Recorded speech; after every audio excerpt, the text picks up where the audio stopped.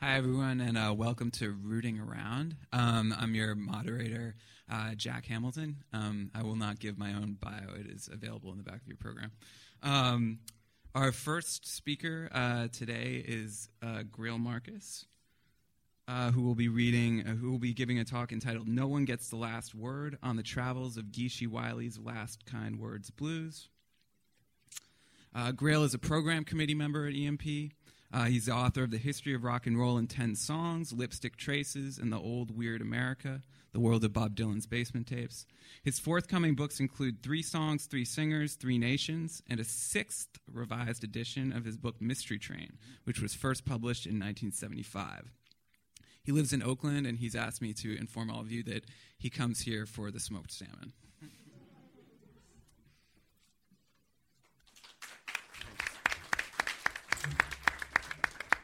So I'm here to talk about Geeshie Wiley's Last Kind Words Blues, recorded in 1930. And, you know, whenever the EMP comes up with a theme for its conference, I try to find some way to squeeze what I actually want to talk about into its concept. And I doubt if I'm the only one. And I was thinking about this, and I was looking this over and thought, what in the world does this have to do with transgression and weirdness and all of that? And transgression, this meaningless, vapid academic word. And I realized that, in fact, what the way this fits is that Last Kind Words Blues is a song that transgresses against itself, against its own apparent form. And yet at the same time, it is a record that is so singular, so different and so unique, that so completely holds its own shape and has its own moral integrity, that anybody who has the effrontery or has the nerve or the bravery to try and sing this song, to record this song, to do his or her own version of it, is going to inevitably transgress against it, and maybe has to realize that you have to do that to get anywhere near it. So that's my conceptual fit. Last Kind Word Blues, I'm not going to play it. It is a strange, singular, ghostly song recorded by this woman, Geeshie Wiley, backed up by her musical partner, L.V. Thomas. It is a ghostly record, and one of the things that made it even more ghostly is that after it was recorded, both Geeshie Wiley and L.V. Thomas absolutely disappeared from history, and nobody knew anything about them. And in the late 50s, in the 1960s, and particularly in the 70s and ever after, blues researchers, tried to find out anything they could about these people, and they found out nothing. They didn't find out their real names. They didn't find out where they were from, where they were born, if they died, when they died, what kind of lives they lived, nothing at all. There was speculation, there was rumor, but there was nothing. Not a single fact. It could be presumed that Geeshie Wiley, Geeshie,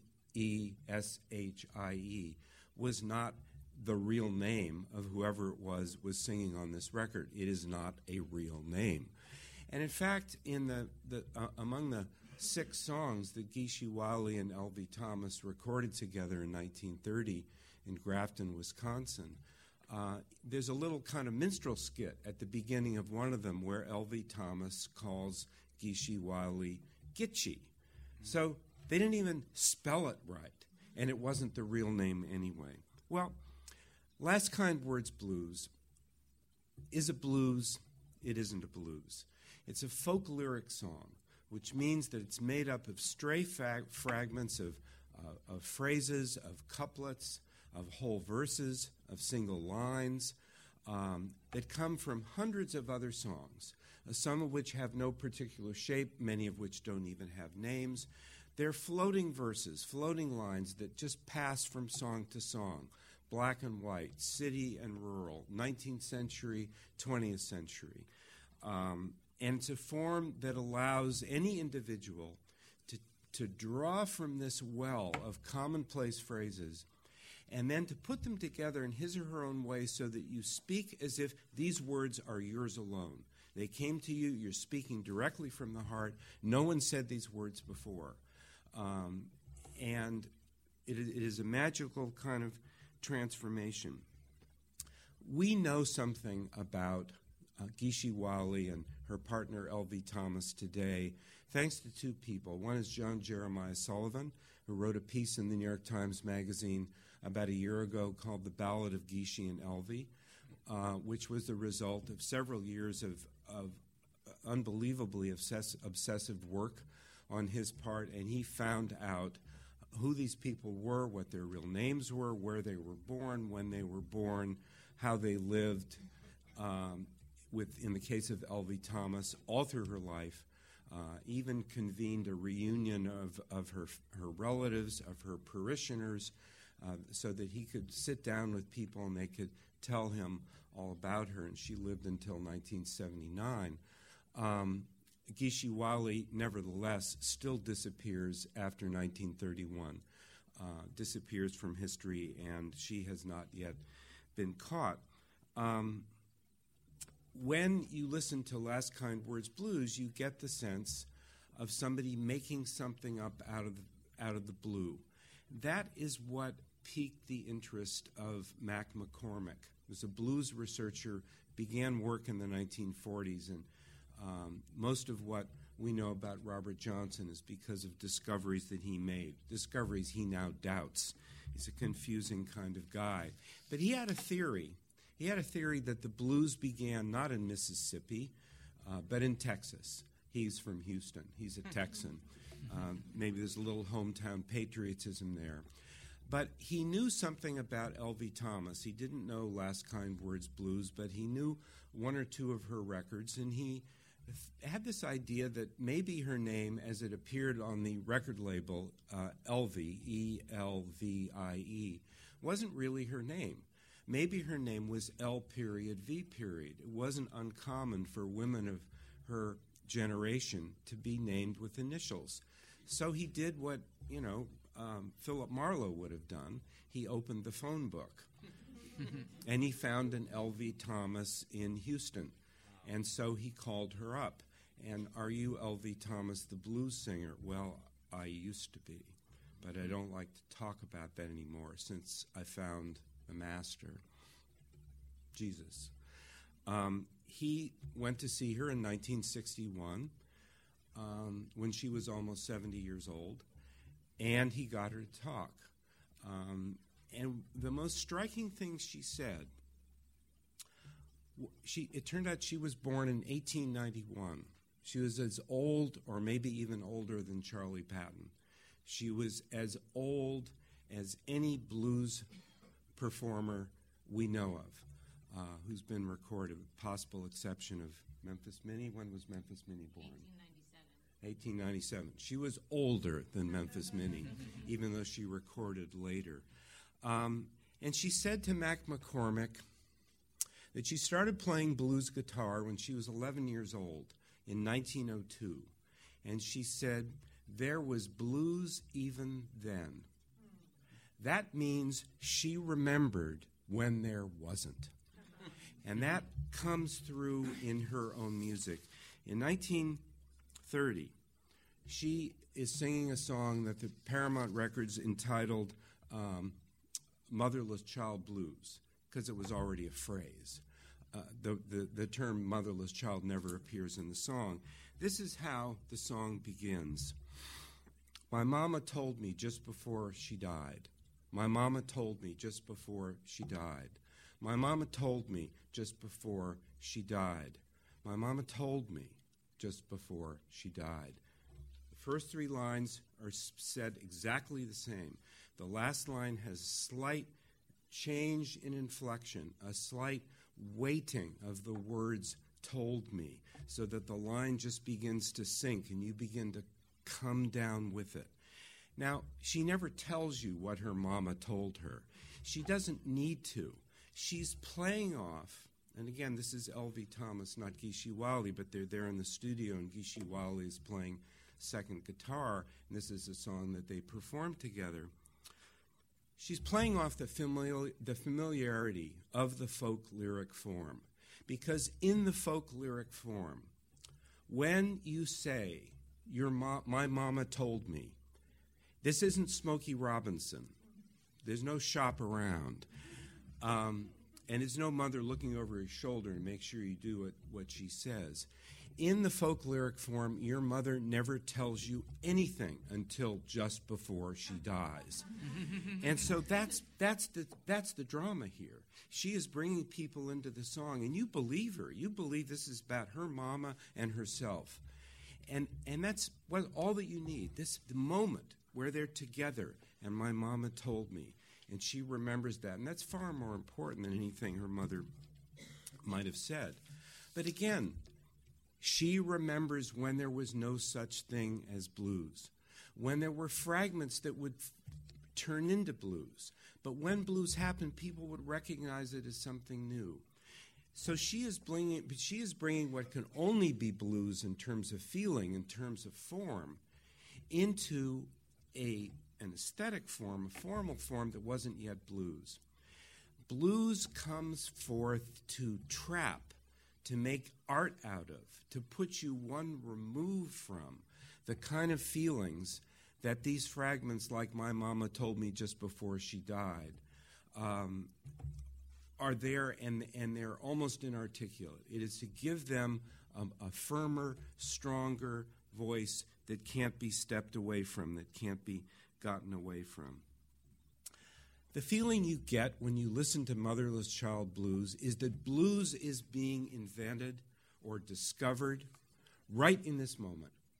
Suddenly, the previous 30 years or whatever they might have been, when blues is taking place, when blues has already been recorded, when people like Blind Lemon Jefferson and Charlie Patton have already sold tens of thousands, hundreds of thousands of records. None of this has happened. None of this matters. It's happening in the studio right away. And you're witnessing a song that is beginning to come together as a blues. You might be hearing the first blues.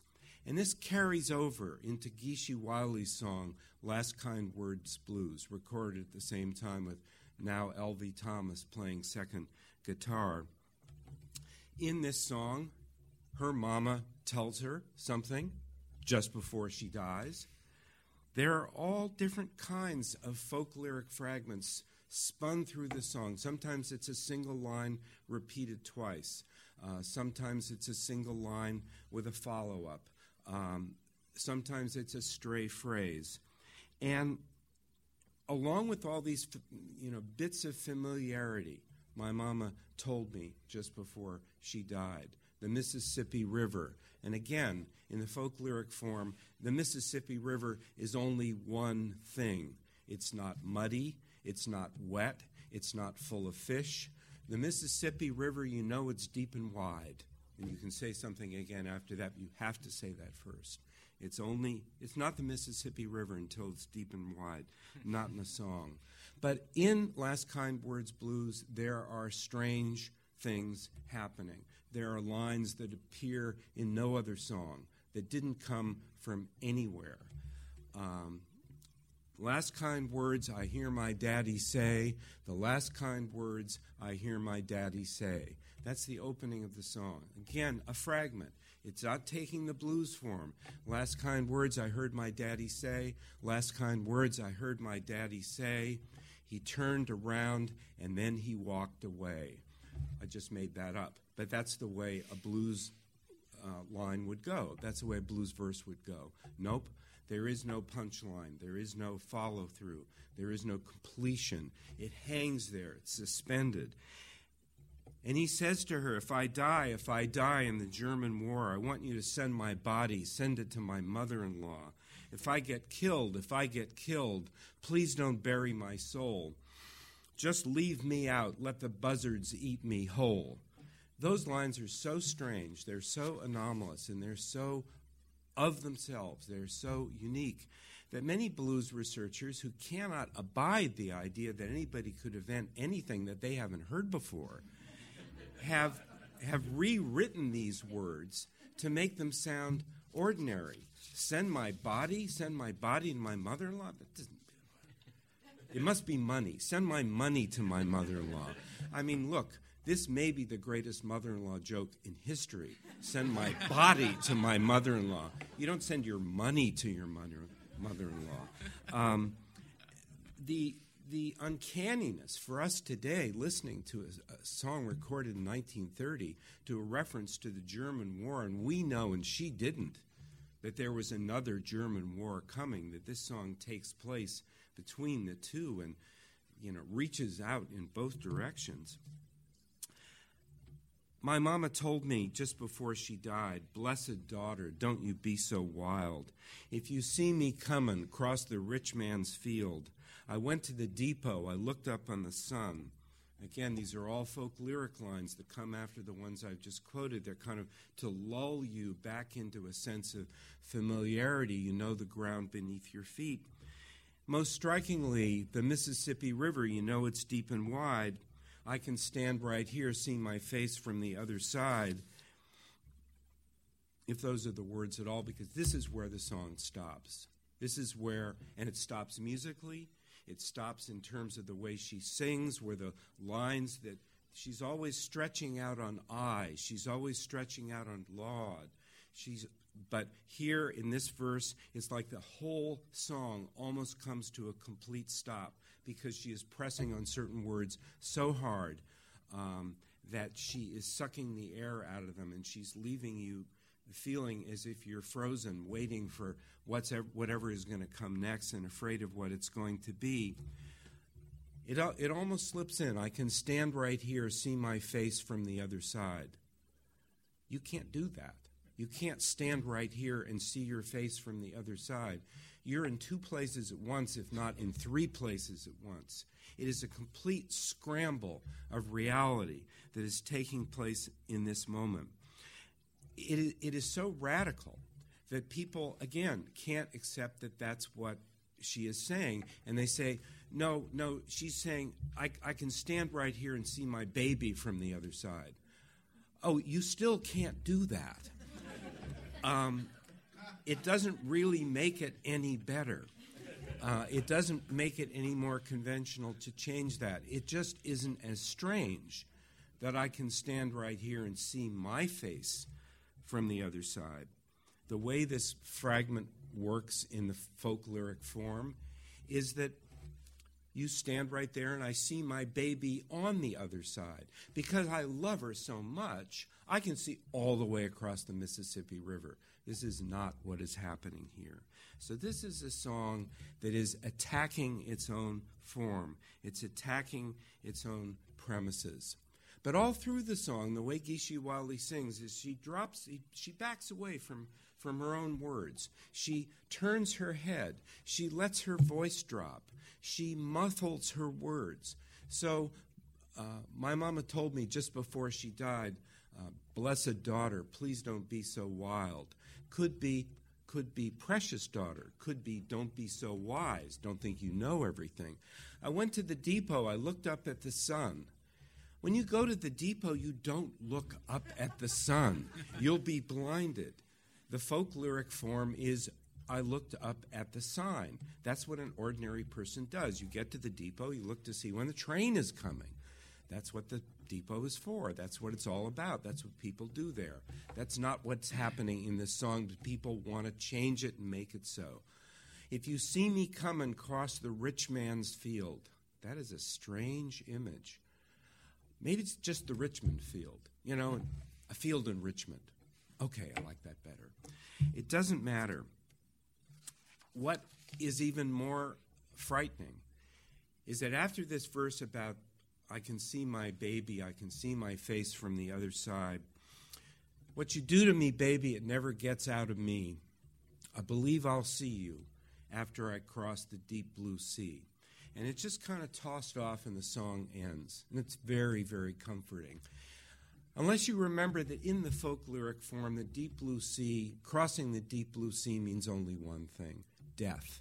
It's crossing from this side to the other side. But I believe I'll see you. Because we don't know what you do to me, baby. We don't know who the baby is in this song. My daddy told me. The last kind words I hear my daddy say could be my lover, could be my husband, could be my father, could be someone I look up to. Does this figure travel throughout the whole song? Is this figure singing the whole song? Who's anybody in this song? Is that who she's addressing at the end of the song? I believe I see you after I cross the deep blue sea. The problem is she doesn't sing that. That's what you hear, because that's what the folk lyric form trains you to hear. But isn't what she says.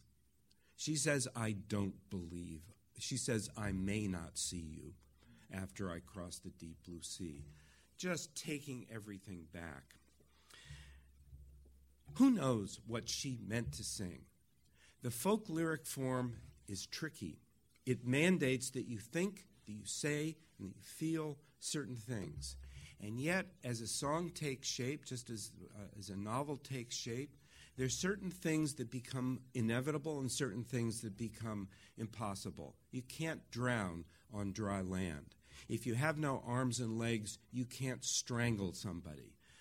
It just isn't going to work.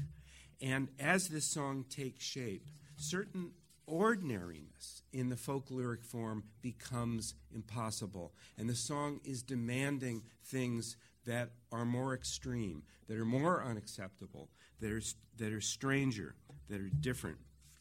And so that is what is going on. She is breaking with the form, and she is telling a story that from that time to this, people have found unacceptable, unbelievable, and they've tried to rehear it. Well, this song began to travel into the common imagination with the release of the movie Crumb, where it's played in 1994. And the first version of this song that I want to talk about by other people, it's not the first time anybody covered it. It's the first time anybody covered it, interestingly, was just in 2009 with the Dex Romweber duo, the guitarist Rex and his sister, the drummer Sarah, and Jack White. And they tried to do this song. And they looked at this song, and it was as if they said, there's no way in the world we can do this song. So we have to wreck it. And what they did was they did it as a kind of hysterical Broadway melodrama. Maybe something out of Springtime for, Springtime for Hitler. It was just crazed, and it was screeching, and it was yelling. And Jack White is making sounds like a whole flock of buzzards. He makes buzzard sounds that have landed on your shoulders. And it's really a kind of melodramatic horror movie. With this song, if you're at all scholastic, you listen to it and you have to make choices. Does she say precious or blessed? Does she say baby or face? Does she say I will see you, I may not see you? Sun, sign. You have to make choices. And the Romwebers and Jack White said, the hell with it. And they get to a point, the Mississippi River, it's deep and wide. It's deep and wide. I can stand right here, gobble, gobble, gobble. You can't understand anything they're saying because we don't know what she's saying. I don't believe what she's saying. Just make some noise. Get over it. Get over the hump. It is an absolutely thrilling performance. These are people who are daring.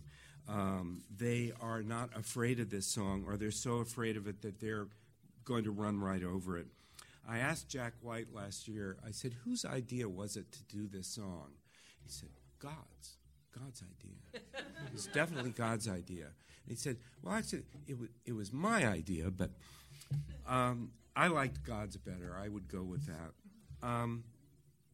In 2011, the Mekons took up this song. 80 years after Geeshie Wiley had more than 80 years after she'd actually had her name affixed to a tangible object, they took up this song. And Jeff Tweedy, John Langford said to me, I have to read this, Jeff Tweedy played me the original Wiley tune, and we both scratched our heads about it. He played it for Lou Edmonds, the Mekon who can seemingly play every stringed instrument on earth. And we set about trying to imitate the extremely non-intuitive structure of the song, because just as the words are not intuitive, just as the words don't fit themselves, in the way that they're supposed to fit their form. Neither do the chords, neither does the melody, neither does the rhythmic structure. Remember, again, we're dealing with two women, one of whom was there before there were blues, and carries that with her. And they're making music together. They're creating songs together.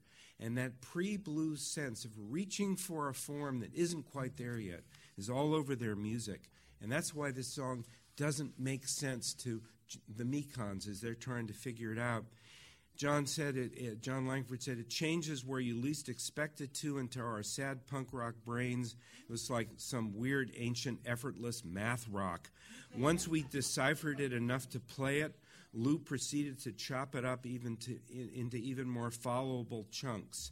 And he says the lyrics were a sort of jigsaw puzzle betwixt me and Timms, Sally Timms, the Mekon singer I like to think of as an amoral country singer. And if they're in tune with the words of the original, that is further mystic magic and reptile brain thinking. They call the song Geeshie, at least it has her name attached to it. It has a high-stepping Frankie and Johnny ragtime beat. And there's piano and fiddle and melodica. Timms is on all sides of the story, as if she's seen all around the story and is looking back. The theme is while there's still time. That's the phrase that's repeated over and over again.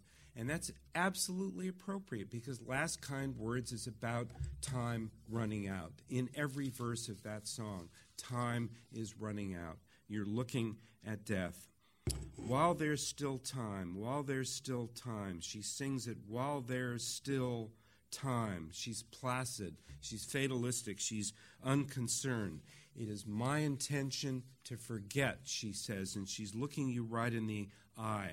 While there's still time, I'll stand outside of this. While there's still time, I'll resist your point of view. I'll dance around the ring while there's still time. Nobody could capture what Geeshie Wiley was doing better than that. But others did, and others will. Just this year, Rhiannon Giddens of the Carolina Chocolate Drops, that wonderful group that really was formed to play the music of blackface Negro minstrels before and after the Civil War. She made this song the lead track on her first album under her own name. It's a brave thing to do. It's a foolhardy thing to do. You're not going to be able to match the original, particularly if you do a straight treatment, which she did with T-Bone Burnett, almost said T-Bone Walker. We should dream. With T-Bone Burnett as her producer, she's going to do a straight treatment. She's not going to do a screech fest, a horror movie like the Dex Rom-Weber duo, and she's not going to make something, an entirely original song out of it the way the Mekons did. And she sings this song as if it's a talisman of the way that certain blues can't be solved. They can't be heard, they can't be understood, and they certainly can't be played and sung to their bottom.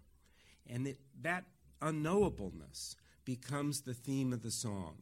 And again, she goes into it, she steps back from it. There's a kind of swaying, emotional rhythm.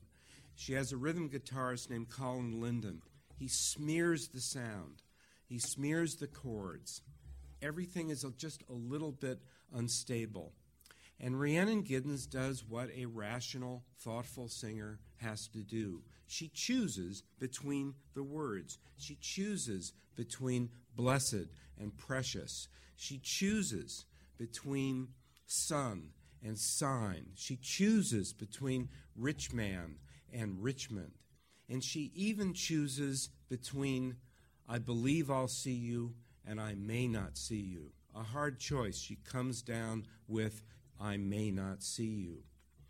But when she gets to the penultimate verse, when she gets to the verse where the song cracks, Mississippi River, you know it's deep and wide. I can stand right here. I can stand right here and see my face, see my baby from the other side. What is she going to choose? And she does something that is as uncanny as anything Geeshie Wiley did. she manages to sing both words at the same time. So that is the story of Last Kind Words Blues as far as it goes. Of course, it goes farther. Larry McMurtry titled his last novel after the song, Last Kind Words Saloon. It's about a sign that Warren Earp, Wyatt Earp's brother, lugs all over the Southwest in the 1880s. He just drags it from one saloon to another, and he tries to take the place over and hang up the sign.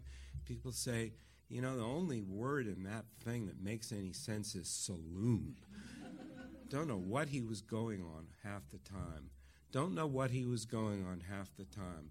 People still don't know what Geeshie Wiley was going on. Her real name was Lily May.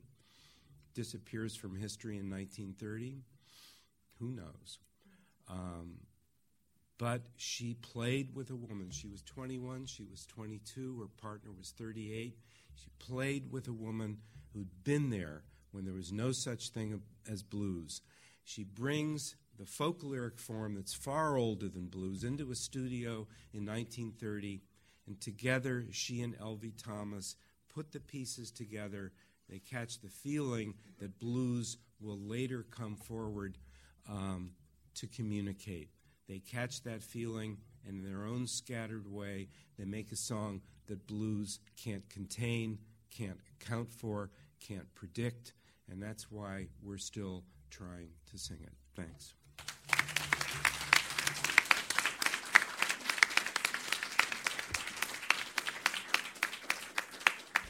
All right. Great. As is custom, we'll take one or two quick questions for Grill as our next presenter sets up. Yes. I'm going to make a bold assumption that a lot of what you shared with us is going to end up in your next book.